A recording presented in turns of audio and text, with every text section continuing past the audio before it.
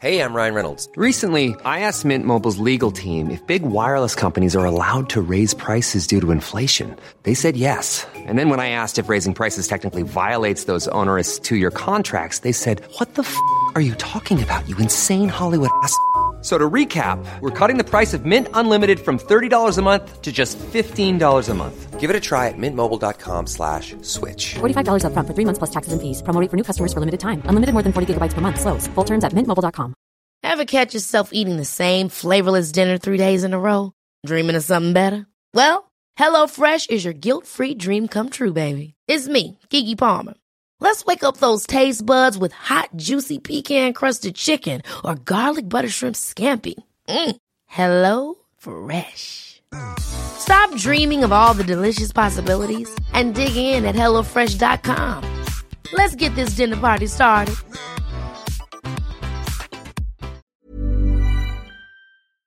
But what is it that got you to this moment? Like, what do you think made you gay? My mother! No, I'm just kidding. I'm joking.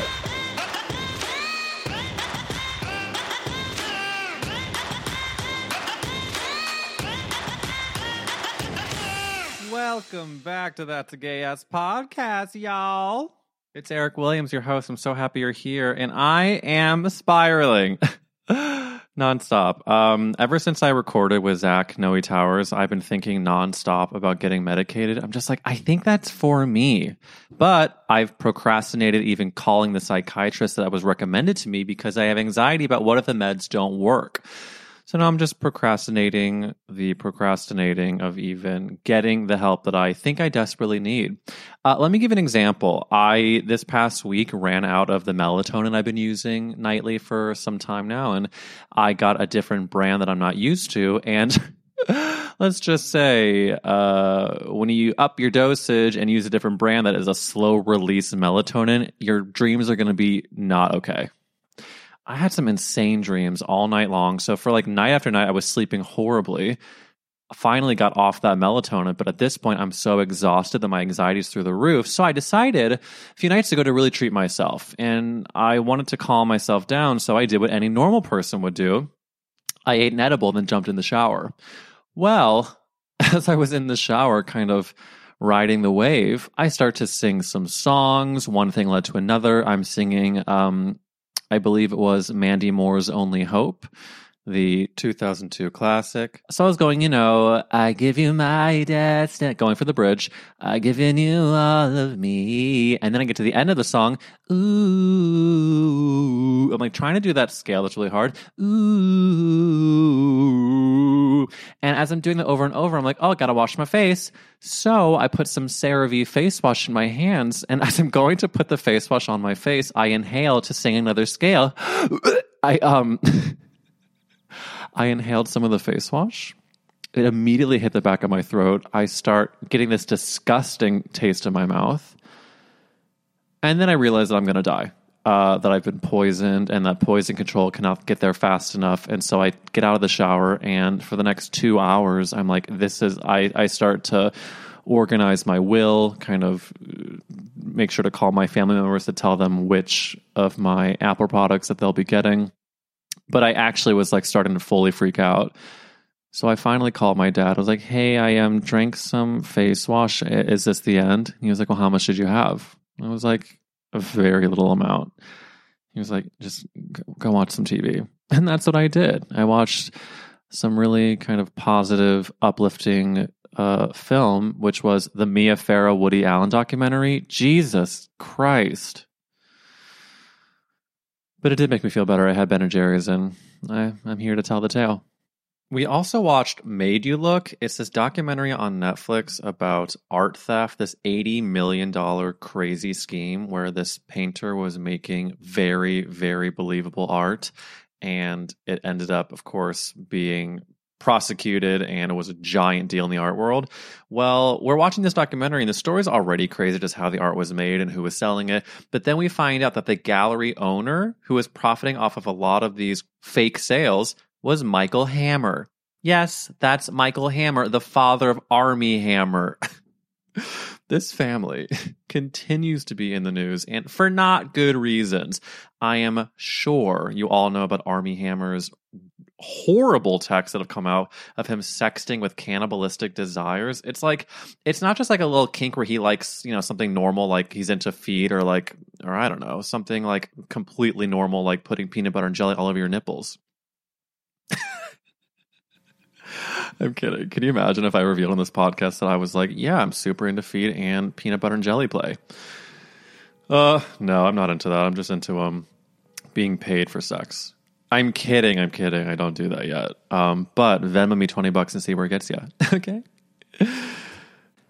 Today on the podcast, we have Emma Willmann, an incredible stand-up comedian. You maybe have seen her on the Comedy Lineup on Netflix. She was on Crazy Ex-Girlfriend. She's performed on Late Show with Stephen Colbert. I did a sketch with her a few years ago with Esther, our good friend, and she is just so funny. I'll link that sketch in the notes because it's one of my favorites. But I've known her for years, and she is not only a great person, but so funny. We go into some really similar stories from growing up. Speaking of weird sex, we both had these very bizarre desires as 9-year-old children. We also discuss Emma growing up in a small town in Maine, her recent experience with a gay clairvoyant, the darkness of Twitter, and so much more. So sit back, relax, enjoy, subscribe, review. God, I love you so much.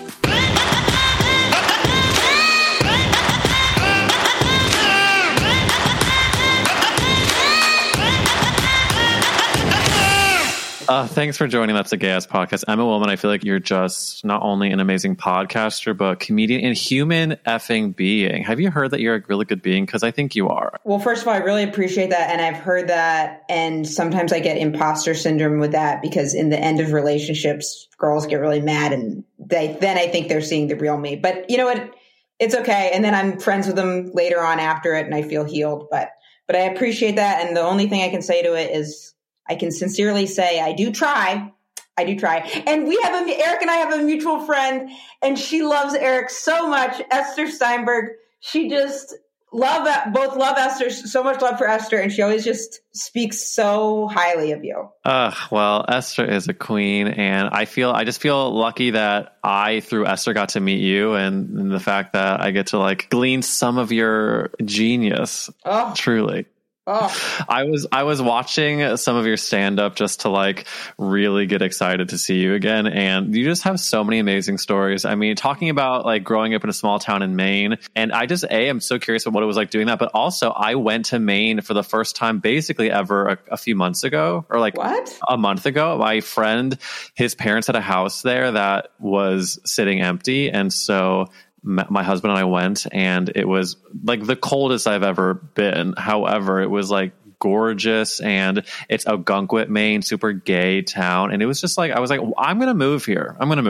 I've never been to Ogunquit, randomly enough. So my town, I think, is 3 or 4 hours up from Ogunquit, I think. And I've always heard about it. And I've been all over Maine. I've never been to Ogunquit.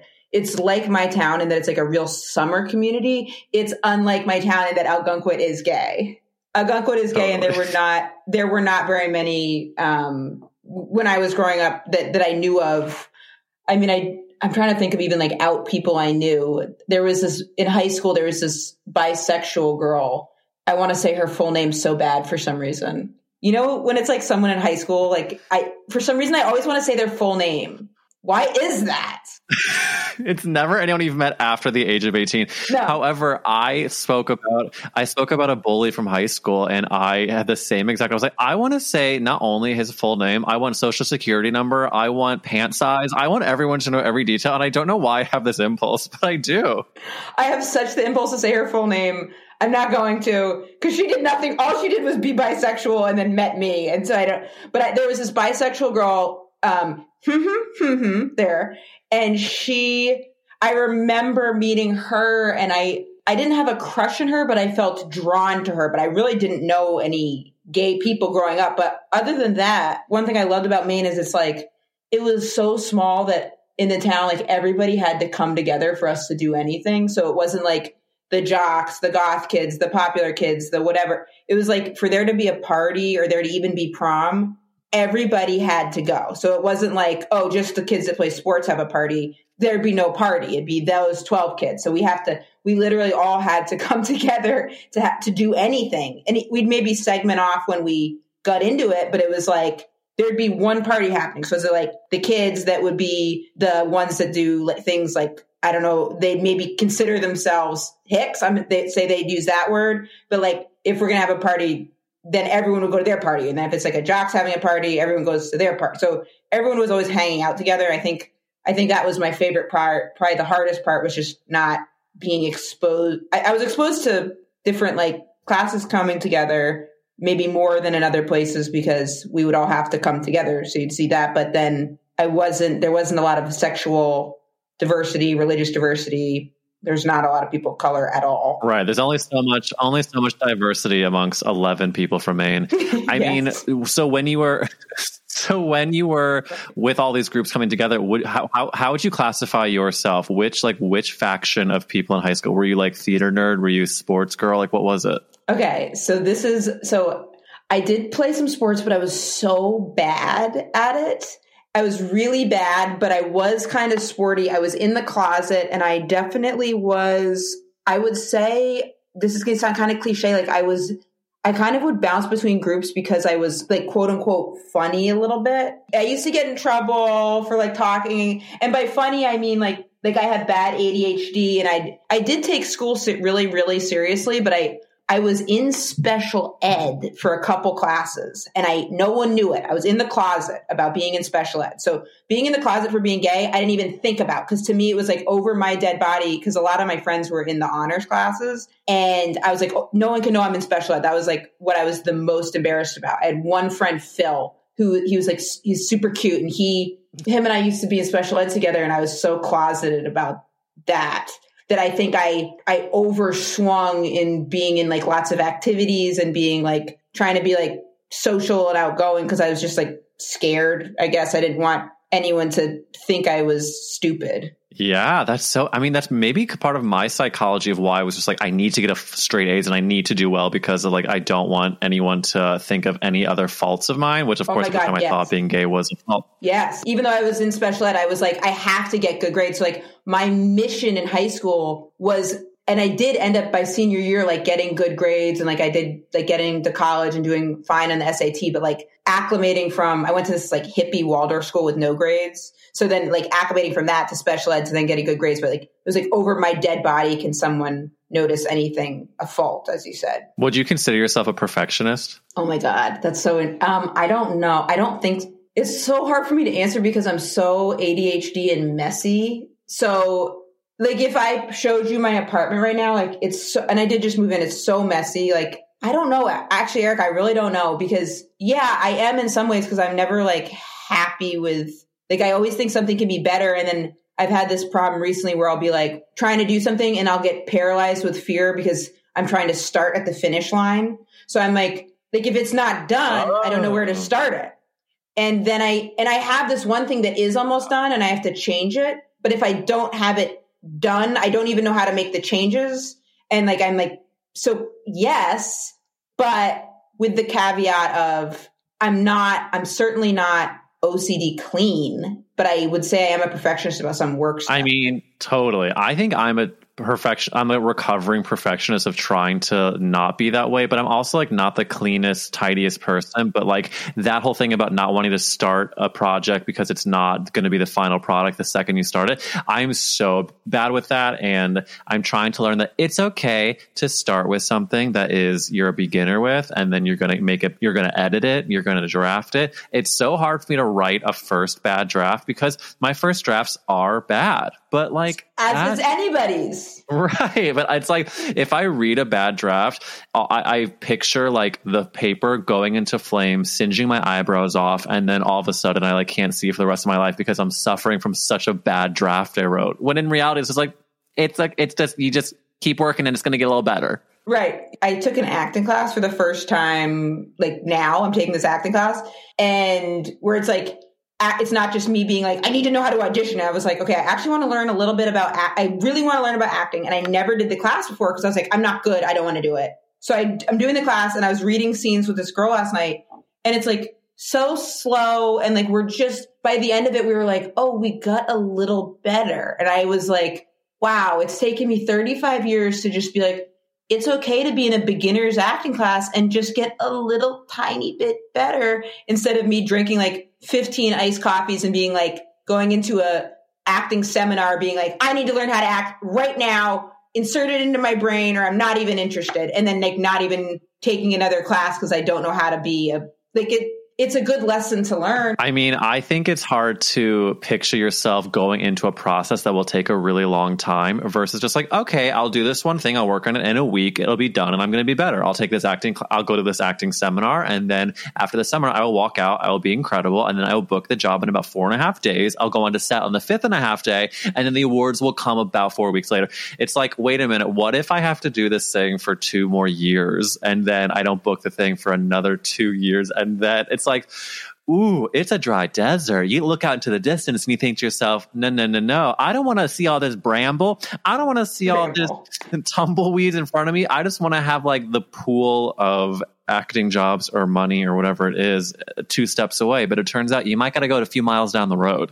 You got to go a few miles down the road. It's like you're going to be going those miles down the road no matter what. So be a little easier on yourself than when you don't think that. I mean, it's like a standard that's just so nuts and also prohibitive of trying because like maybe I should have started taking acting classes a couple years ago, done 10 minutes a fucking week working on it instead of just being scared of it the whole time. So I think when it gets like prohibitive of trying to learn, that's when it's really, I roll at myself the most. And it's also interesting, I think, when people look at you, Emma Willmann, they probably don't think of like, oh, like this person is finding a tough time of starting a project or having a imposter syndrome. It's like, no, they just think that you're doing the thing and that they can't do it. But then, of course, you talk to the person and they're like, no, I'm on a journey. No one thinks about the other person's journey because they just think it's all figured out.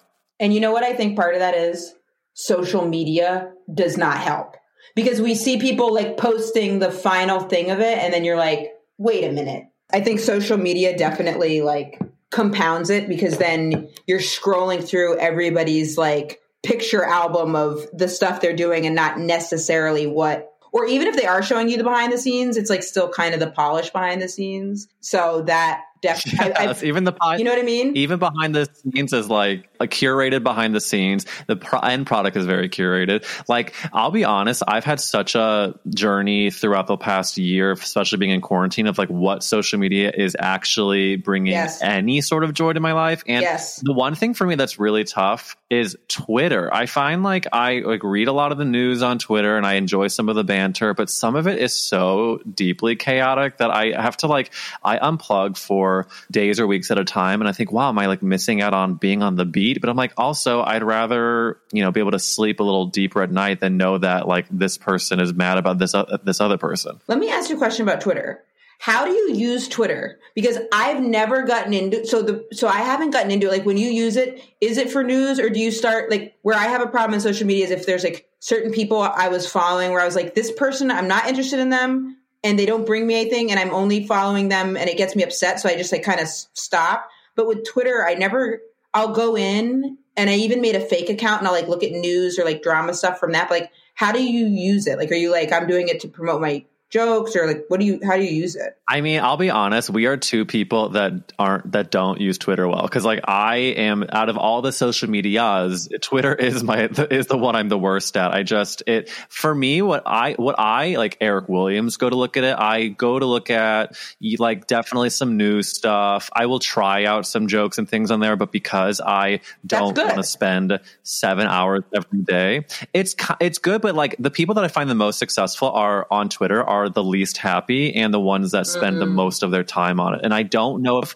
the negatives outweigh the positives of, okay, you have a giant audience on Twitter. And of course, this is me generalizing a lot of people who are unhappy spreading chaos. There are a lot of people that are doing it so well. They're able to post 10 times a day and then put their emotional attention elsewhere and still like get, feedback. They have writers, I bet you more than anything. I bet you there's a machine behind that we don't even know about. If they're posting 10 times a day and doing all that stuff, they've got something that they've got a whole fucking factory behind them. That's what I think. There probably is a factory of like 21-year-old gay people that are just like, okay, so like giving all the popular vernacular and going off about BB Rexa. I wish I had a more topical reference than BB Rexa, but we get the point. It's just Twitter is hard. You have to be very good at it and spend just a lot of time, or have an army behind you of a factory of young queer people that are just tapping. Got to be young queer people too. It has to be. I mean, I think straight people don't offer a lot. I'm kidding. But listen, I love to hear about your upbringing, talk about like being a beginner and editing to become what you are right now. People probably look at you, they're like, just like, oh, she's just like confident, smart, amazing comedian. But what is it that got you to this moment? Like, what do you think made you gay? My mother! No, I'm just kidding.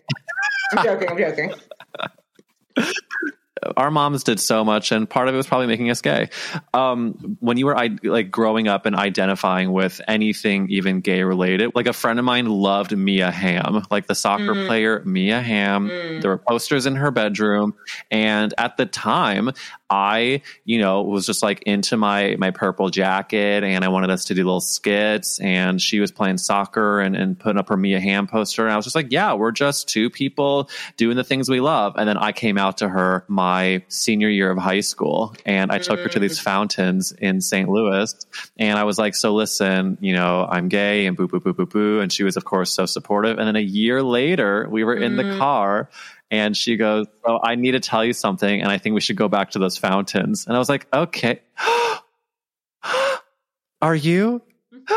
And then we were in the garage of my parents' house, and she like nodded at me that she was gay. And it was like, I was like, oh my God, this, like, we had known each other since we were literally a month old. I mean, our moms were our best friends. And so when she came out to me, I was like, we have had such a close bond our entire lives. And now it's even closer because I'm realizing all of the things that we identify with were, of course, partially just because we were friends and, right. both Jewish, but like, also we were both growing up trying to figure out who and what we were in St. Louis, Missouri. And it turns out we're both gay. And that was me asking you a question and giving you a very long story. But and you guys had no idea the other one was gay. Isn't that interesting? That like, it's like being so not aware of how, like, cause now I bet if you guys spent like even an hour together, even if you were both deeply in the closet, just knowing yourselves more, you've been like gay. You know what I'm saying? Cause like I can pick up on that.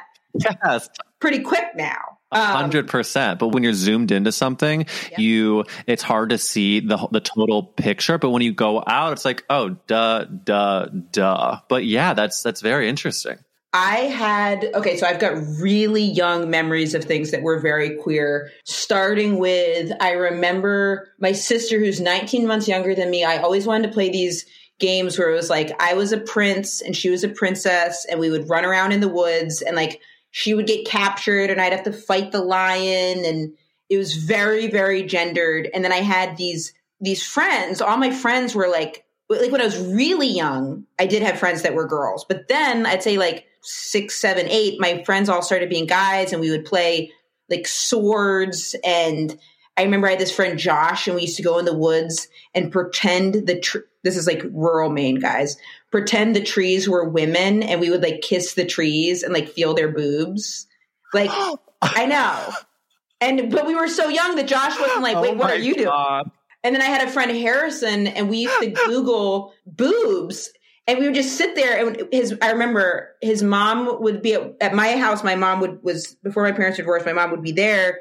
And then Harrison's mom was a nurse. So we would get home it would be either like first or second grade, third grade, whatever. His mom would still be at work. So we'd have a couple hours to eat our snacks that she laid out. And we were allowed to watch some TV programs, but little did she know we were watching Jerry Springer, Ricky Lake, and then Googling like what we saw on that. And then that led to us discovering porn and being like, just Googling like sex, boobs. There was one episode I remember, it was like, my husband's a religious figure, but he's also cheating on me with my daughter. And both of us were like, oh shit. And I just remember Harrison at one point being like, hey, don't you want to Google penises? And I was like, what? And he was like, I don't, but he was like, I thought, cause he was like, I just realized, cause like, wouldn't it be like, if you're like a girl, like you'd want to Google that? And he was really fucking cool about it. Cause he's like, I don't care. I just wanted to see if you wanted to, like, you know, you can. He's like, I don't want to, like, I'll go. But he's like, I don't want to be the only one Googling porn. And I was like, no, I want to watch this too. He was like, great. But like, I just thought that was so cool. Like, he was just like, wait, Emma. It was like, he just realized I was a girl for the first time. And I was such a mass. I maybe had some gender dysmorphia from a young age. Cause I was like, oh, wait, he was like, wait, wouldn't a girl want this? And I was like, oh, wait, who's the girl? And I was like, well, no, I don't want, no. And then we just went back to looking at boobs. And then I remember when gender kind of started getting like more enforced on me in 8th grade, that is when some of my friendships with those guys, like, I had to start reconsidering, because it was like, okay, you're going to high school now, time to wear a dress, time to put on makeup, and time to pretend you don't want to sit and Google boobs with Harrison. And, you know, but I was so fucking queer as all human. I used to have sex dreams about getting blowjobs from women in a cave. I'd be a guy, young Eric. This is like my first dreams I remember. I remember the dream was I would go into a cave, and there was an understanding in the cave that there would be, it's okay to get, this is a little dirty. Please. Okay. There would be women. Now, I was like fucking young, so I don't know where I got this visual from, but there would be like women in like tattered clothes on their knees. And I would go in, and I didn't picture what the penis was, but I had something that I could like put into a tube. So I had an apparatus, and I would put it in the tube, and then the girl would like suck me off. And then it'd be like, oh, I kind of hope she doesn't know, like, my thing I put in the tube is different. And like, and then like I would like bang the princesses, but it's like I didn't even know how to picture that. So it was just like be me, like kind of like, I don't know. And I started humping my pillow. I was fucking pillows. I was a beast. I mean, it goes to show you that we have these desires and thoughts that we can't explain at a young age. And of course, like, society tells us what is normal, which of course is not normal. But you're bringing up, I mean, it's honestly more relatable than you think, that you were having these like very graphic cave dreams about getting blown by women. My dreams when I was probably 8 or 9 years old, I've told maybe 1 or 2 people this, but my dad owns a pharmacy. Oh, that's cool. Very cool. And I would be at the pharmacy all the time. They sold Beanie Babies. Of course I was there. Absolutely. I would dream about some of the adult men that would go to the pharmacy. And in my dreams, I would be inside the pharmacy, and like time would stand still so that I could do whatever I wanted. And I would climb these men like a tree. I was like an 8 or 9 year old child. And I would, in my dream, climb the men that were wearing business suits, and then just start making out with them ferociously, just like go into town. And I can still picture one of these men who probably is not an attractive human, but just in my young, confused self, I was just like there was something about the suit he wore and the scruff, and I could not explain. And I think I remember telling my mom I had a dream of kissing a man, and I was really upset about it. And this is before I really knew the ramifications about it, because after I started to hit like early teenage years, I of course did not speak a word of any of these feelings. Exactly. That's when you start self-editing, because you're like, wait a minute, I have some inkling of what direction but it's interesting you were scared too. Do you remember what your mom said? I think, you know what she said, I think, is that like not to worry about my dreams. And she thought that maybe because I was being made fun of for being gay, my thoughts were telling me to have gay thoughts, which of course was her way of processing what she thought was maybe happening, which was of course not happening, was that I was deeply gay. But in that moment, I was like, oh, I guess she's right. Like I'm not going to stress as hard as I was about these thoughts, because maybe they're not real. And then the older I got, I was like, they're real. They're real. They're very real. But then, and then of course, by the time I finally did come out, it was just like the years and years and years of pressure and of shame that was like, it's not worth the shame. It's not worth carrying around this weight. And the second I came out, obviously weeping in a Chicago O'Hare airport, like, let's be very clear. It wasn't like, I'm free. It was like, I'm weeping. However, the second I said it and kind of dried my tears, I could feel that my physical body feel lighter. I was like, I just knew that it was going to be a challenge to move forward by making this quote unquote change, by letting people around me know. But I knew in my gut that it was going to be easier than 18 years of keeping it down. There's something so hard about holding a secret, no matter what it is. Even recently, I was doing something wrong where I was in a relationship with someone for a long time, and I started doing things that were not right. You know, I started sexting somebody else, and I didn't handle the end of it right. And when that came to light, even though I had handled it wrong and I felt so much shame and remorse about the way I had done it, even in hurt at hurting someone, even in having it get exposed, even though it was like a bad thing, I still felt lighter because at least it was the truth.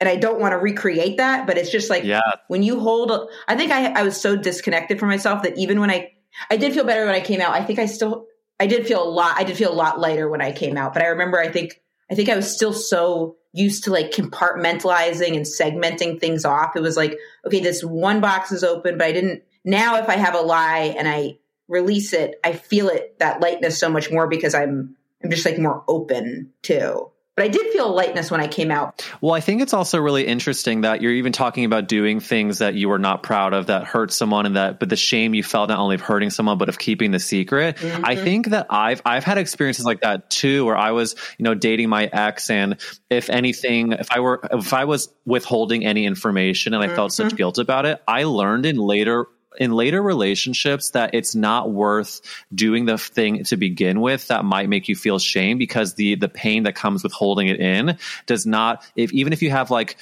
let's say you're sexting someone and for those, 20 minutes you're sexting, it feels really great. The 20 minutes you learn after a time, oh, wait a minute, those 20 minutes of good feelings is not going to be worth the weeks or however long you have to hold something in, and then the ramifications. And that I honestly, I've been with Matt now for 7 years, and It's clearly, there are people who've been together for 20, 30, 40 years. So it's like, I know I have perspective that it's not forever, but I think I've learned a pattern of doing things that I would never want to withhold from him. And so even if I'm flirting with someone and I would start to feel a little guilty of the flirting, I would either right away tell Matt, or I would just take a check-in as to what level of this feels okay. And if I ever feel any sort of guilt about it, the first thing I do is I go to Matt and I'm like, can you look at this thing that happened? And then usually it's it starts a dialogue. And then, if it is something that's I don't even know what it would be, just something that would make him feel uncomfortable, it's immediately it's been put into the open, and I'm not so deep into it that I've done irreparable damage, if that makes any sense. It makes so much sense. And I think that's it has to start out in the truth. And then, I remember I was with this one person once, and she used to always tell me anytime she flirted with someone, and that felt, but the way that she did it wasn't in the way you're describing. She did it in a way where I was like, am I not giving you enough attention because you're doing this to show me that the way you're describing it is exactly what I would want. I think that's exactly what I would want, because it's more this is what I did with my behavior. I want you to know. The way she would do it, where it was not that for me, would be when she'd be like, this person thinks I'm hot. This person thinks I'm hot. This person thinks I'm hot. I'd be like, I get it. Also, she was a stripper. So I was like, okay, every single day you're going to have people telling you that you're this. I don't need to hear about that. But I think what would work in a relationship for me too is what you just said, where it'd be because it's just getting it out in the open, where it's okay. And also thinking about okay, why did I do that? Was it just fun? Why did I think I need that? And not ever wanting to cross the line of disrespect. In the past couple of years, I had been focusing on relationships that felt intellectually and spiritually fulfilling, but then I wasn't seeking out partners that were also maybe into maybe a little bit kinkier stuff. And then what would happen is sex isn't everything, but it is important. And you have to kind of match up there too. And that isn't just a queer thing. It's trying to figure out what you like and what other people like, and where sex works too has definitely been a process. Oh yeah. I mean, that's, I think, why finding a match is so difficult, because you have to check off so many boxes. And that's why I think expectations when you do meet someone you have to be really open with what you're looking for, but also have the expectations be lower of not sure of where it's going to go. I have a message to a friend of mine when I met Matt. I sent a message. I was like, I really like this guy. I don't know where it's going to go, but I'm really he's so great. And I felt guilty for a while while of being like, I don't know where this, because like I think you just want to be like, I met my husband and I've met my wife, I've met my lifelong partner. Yes. This is it. But actually, that sort of pressure does not exactly, I think, encourage natural growth. Wait, did you know when you met Matt? Did you know right away he's my man? Did you know? It's a really good question, Emma. I know it takes a little time. It takes time to know. It takes time to get to know someone, and we're more guarded the older we get. But I did not know I would marry him when I met him. I did know that I was going to be obsessed with him, but I did not know how far it was going to go. Because think about it. There are so many things that people have as they think of either non-negotiables or they picture their partner as a certain way. I'll be very honest. Like I went to, in talking about our friend Esther, you know, I went to Israel when I was right out of college, and I was like, you know, I had an amazing time with my new friends, and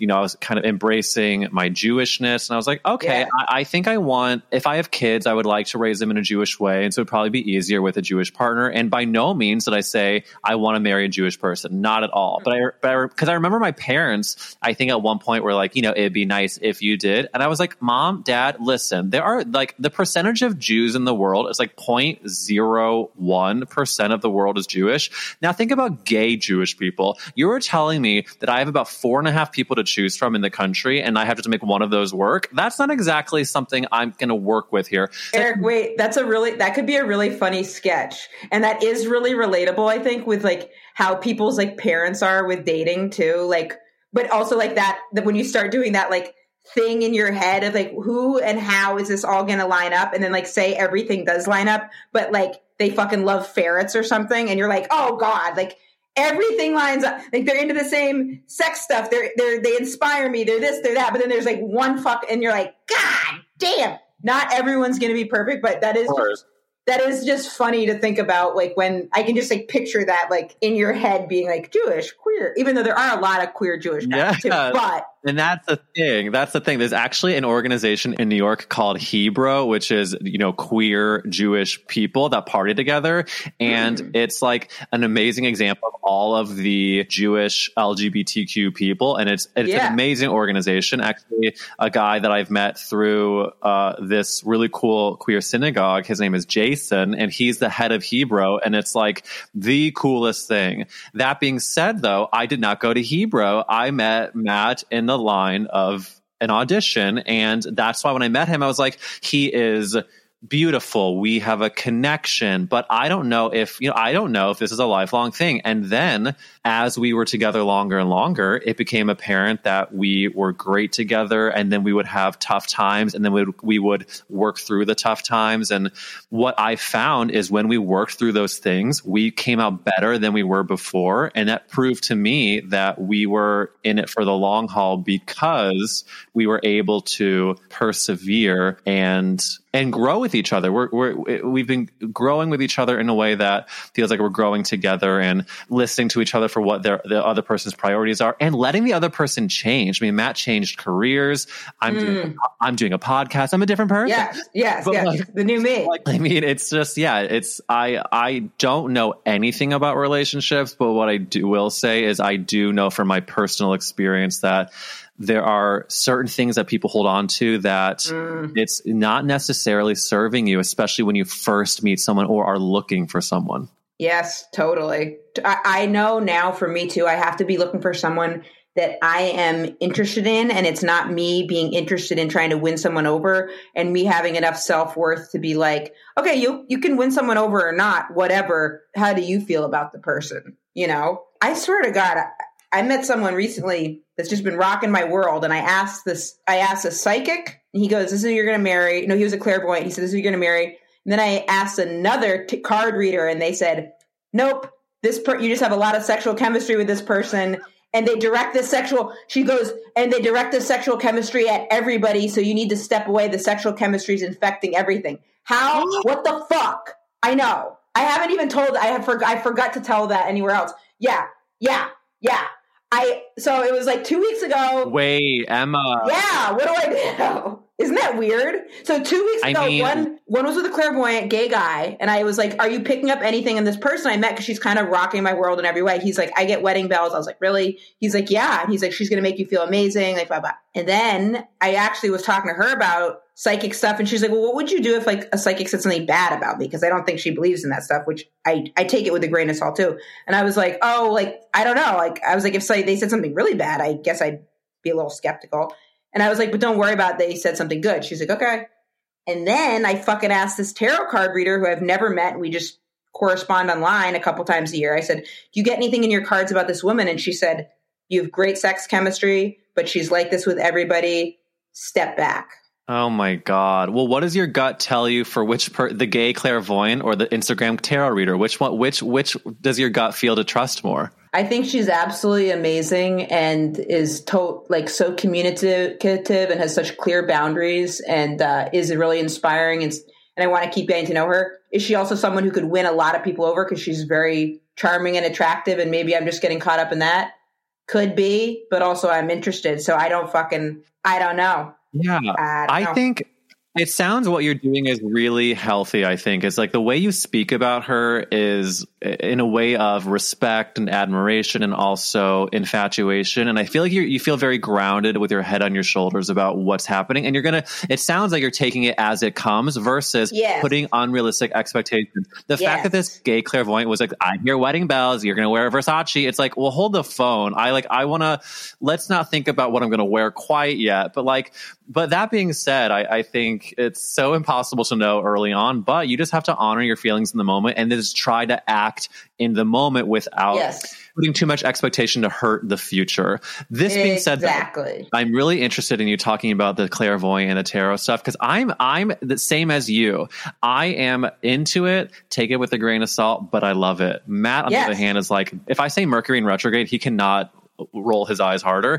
However, our equipment was not doing very well today. And hello, Mercury. Hello. Hi. Anyway. Yes. Don't you kind of want to be with someone that isn't into it? Because imagine if you were with someone that was like also super into it, it'd maybe be too much. Like it'd maybe be a little too much. Because if I was with someone that was as into it, it'd be a little like the house we'd be living in a crystal, like so paranoid about like everything. So hearing you say that is making me think I'm always with people that aren't into it. The second that Mercury goes into retrograde, if two people were both into it, you would like take all of the mirrors down, you would cover the windows, and you would not leave your house for 3.5 months.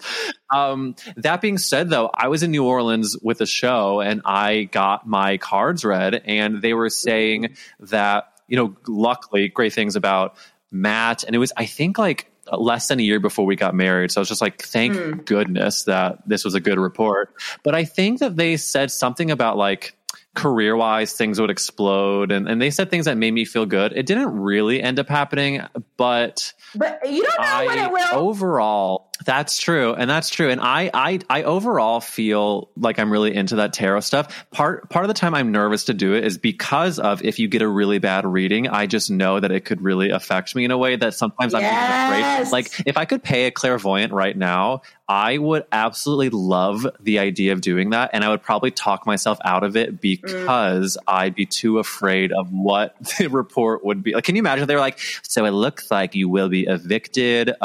You're going to have to quit the entertainment business and you are going to work at a shoe store part-time. It's like, but then you'd be that's like, not where I saw my life going. And also then you could be like, okay, good to know that something in the cards is maybe steering me towards that. So I'm going to do everything I can to be hyper aware of all the universal signs to then not go down that road. You know what I'm saying? And be like, oh, really? That's what they fucking say? If I trip and fall and like hurt somebody and they sue me and then I need money and they're like, my dad owns a shoe store and you have to work here to pay it off. Fine. I'll be like, okay, universe, I see you right now. And I'm going to try to document all of this and make videos about working in a shoe store and hope that gives me a new angle on something. Like you wouldn't, you know what I mean? And then I'm going to get a reality show on TLC about working in a shoe store. And then, bing, bang, bong, I'm back on track, baby. Exactly. And there's times I've got the card reading, the tarot card reader, like it's interesting too when it's like we've never met in person. But she does say some, like just that I gave her no info and just that she was like, this is an extremely sexual connection. I was like, wow. because I've had her read cards before and she hasn't said that. And it is a very sexual connection. So I was like, interesting.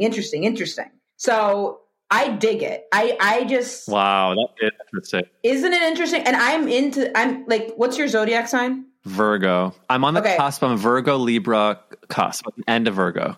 I'm end of Sagittarius. So I'm Sagittarius, Capricorn, but like it's all my houses are in Sagittarius. So I'm like too much fire. Sure. It's also interesting, like which signs really do well together. And Matt is an Aquarius, and I believe that Virgo is an Aquarius. Aquarii are good, but also like I didn't really look up our compatibility until after we got married. I just can't imagine like all of a sudden looking and every website was like, you do not belong together. Oh, he's a Pisces? Absolutely. Although I will say my ex was a Pisces, and ooh, girl. Pisces, what would happen if scare me just because of that experience. Well, yeah, you have an experience with one person and then you're like, oh, which is how prejudice works, which literally that made me understand prejudice more thinking about how I am with zodiac signs. When people are like, oh, this group of people, I'm like, how can you think that? How can you think that about a group of people? And then I flash cut to me being like, Scorpio, fucking get out of here. They're not allowed in the apartment. You can't vote. And then it's like, oh, yeah. Whoops. Right. Like, instead of being like so blown away that people are not like open towards others. And then I'm like, I saw this meme. I thought it was so fucking funny about my friend Eli sent it to me about how people are like, gender's a social construct. I don't believe in gender. But then when they're talking to their animals, they're like, who's a boy? You're a boy. You're a little boy. Boy, Mr. Man. And it just made me think of that. And it's like, yeah, it's so true. Like, well, here's the deal is that people, when it comes to themselves, they can only say, oh, I would never be prejudiced. Oh, I would never do something in COVID world that would be considered unsafe. But if another person does anything that they consider slightly better, like, how dare that person? And when it comes to themselves, though, it's like, I would never be racist. I would never be transphobic. I would never be anti-Semitic. I would never be, but then it cuts to like all Sagittariuses don't deserve to live. It's like, well, wait a minute. That is a group of people. Exactly. And you're just deeming it okay to have that opinion. Exactly. That's dang. Funny. I mean, you want to do a sketch about that? My goal. I do. We're coming up with a lot of good things here. My goal is to start creating more creating anything. And I think that'd be a good, well, not creating anything, creating things that are like fun and I feel good about. But I think that'd be a funny sketch. I'm with you 100%. So your podcast Inside the Closet with Mateo Lane, it'll still rip roaring and happening. I mean, you were still, how long have you been love to have you on sometime. Well, I'll have Tyler, our intern who's been with us. He's more of like a producer. I feel a little weird saying he's an intern, but he can reach out to you. We have been doing it now for, God, I feel like Mateo and we started doing it like before everyone was podcasting. We were like really ahead of the trend. And then since then we've like fallen behind in every single aspect of technology. Like we like jumped on the podcast train, but like we never did like the video or all the stuff that other people like they started later and then took to it really quick. But in our technology for a while, like it would literally be me calling him while I'm driving and he'd be in Spain with like bad reception on our phones, just recording our phone calls with the atrocious audio so bad. It's truly offensive, to be honest. This was years ago. We've got all that kind of sorted out, but we've been doing that for, I'd say like 4 years. Every Thursday. We missed 5 in the whole time, but we've been, that, and then I do the girl Taylor Strecker show. But that's once a week. That's behind a paywall. I was doing my own podcast and then I want to get back to it, but I just need to reconfigure some things. Well, I actually have a very funny Mateo Lane connection is that I think Mateo is so amazing. And it was my birthday, my 30th birthday, like a year and a half ago. And for my birthday, Esther did Cameo before Cameo was a thing. She asked Mateo to record me a video and texted to her. And so then Esther showed me a video that Mateo recorded. And I felt probably like silly that Esther was making this person record a stranger a birthday video, but also it was like a Mateo Lane birthday video, and I was absolutely it made my day. What a good man he is. I love that she did that. So I'll tell you this: Mateo has a deep-seated, well-documented hate for Cameo. So that she asked that with no recommendation thing of Cameo, I'm sure he was like, "Sure, great." Cameo he hates it. I've just been on Cameo recently, like, and then if someone wants to do birthday shout out, I'll fucking lay it on thick, happy to do it. Literally whatever. I'm down for it. I'll do whatever.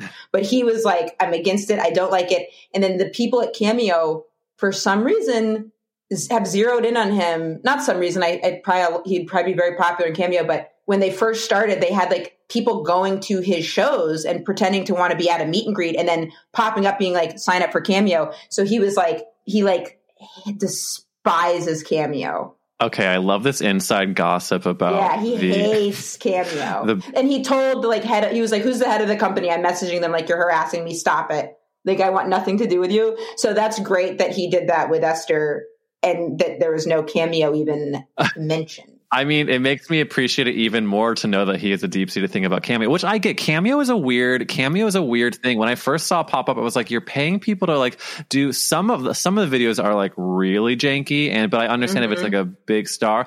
That being said, I will not remember this person's name, but my friend Hannah got her husband a Cameo for Valentine's Day. He's a guy on TikTok that does really good Keira Knightley impressions. Oh, funny. And Hannah had him make a Cameo for her husband, and it was like, I'm not joking, the production quality was unbelievable. Like the writing, the editing, it was all so well done. And I was like, okay, this is actually incredible that he put all this energy into it. And like, I hope that he's okay. I hope he has time to rest, because videos like that take so long that. And also, he was a specific character angle. I hope he does too, because when you undervalue yourself like that, it will. Yeah, in the long run, you can't. Because I charge. You can't do that. I'm got to be one of the cheapest Cameos, and look, I'll dance around and holler and be real, but it's not. The production quality is rough. That's why it's $19.99. I mean, look, I think that is perfect, though. It's because you're setting up the expectation. I think Cameo in general is like such a wide range of the types of things you can pay for and receive. Yes. But listen, everyone's doing what we can. We're all trying to make the things in the way we can, and no shade. Waves of crystal around. I have my prosperity. If I had my prosperity crystal near me, I would take it and wave it around. We'll make sure today to touch our prosperity crystals, our money tree. And I just want to thank you so much for joining me on That's a Gay Ass Podcast, Emma. And it's just always a joy to speak with you, truly. Anytime. My pleasure. Great to see you too. Hope you enjoyed. That was such a fun talk with Emma. And make sure you hit that subscribe button, because we have some amazing guests coming up. I just confirmed one of my favorite podcasters coming on That's a Gay Ass Podcast. So make sure you follow us on Instagram at Gay Ass Podcast. Follow me at Eric Wills. And we'll see you next week.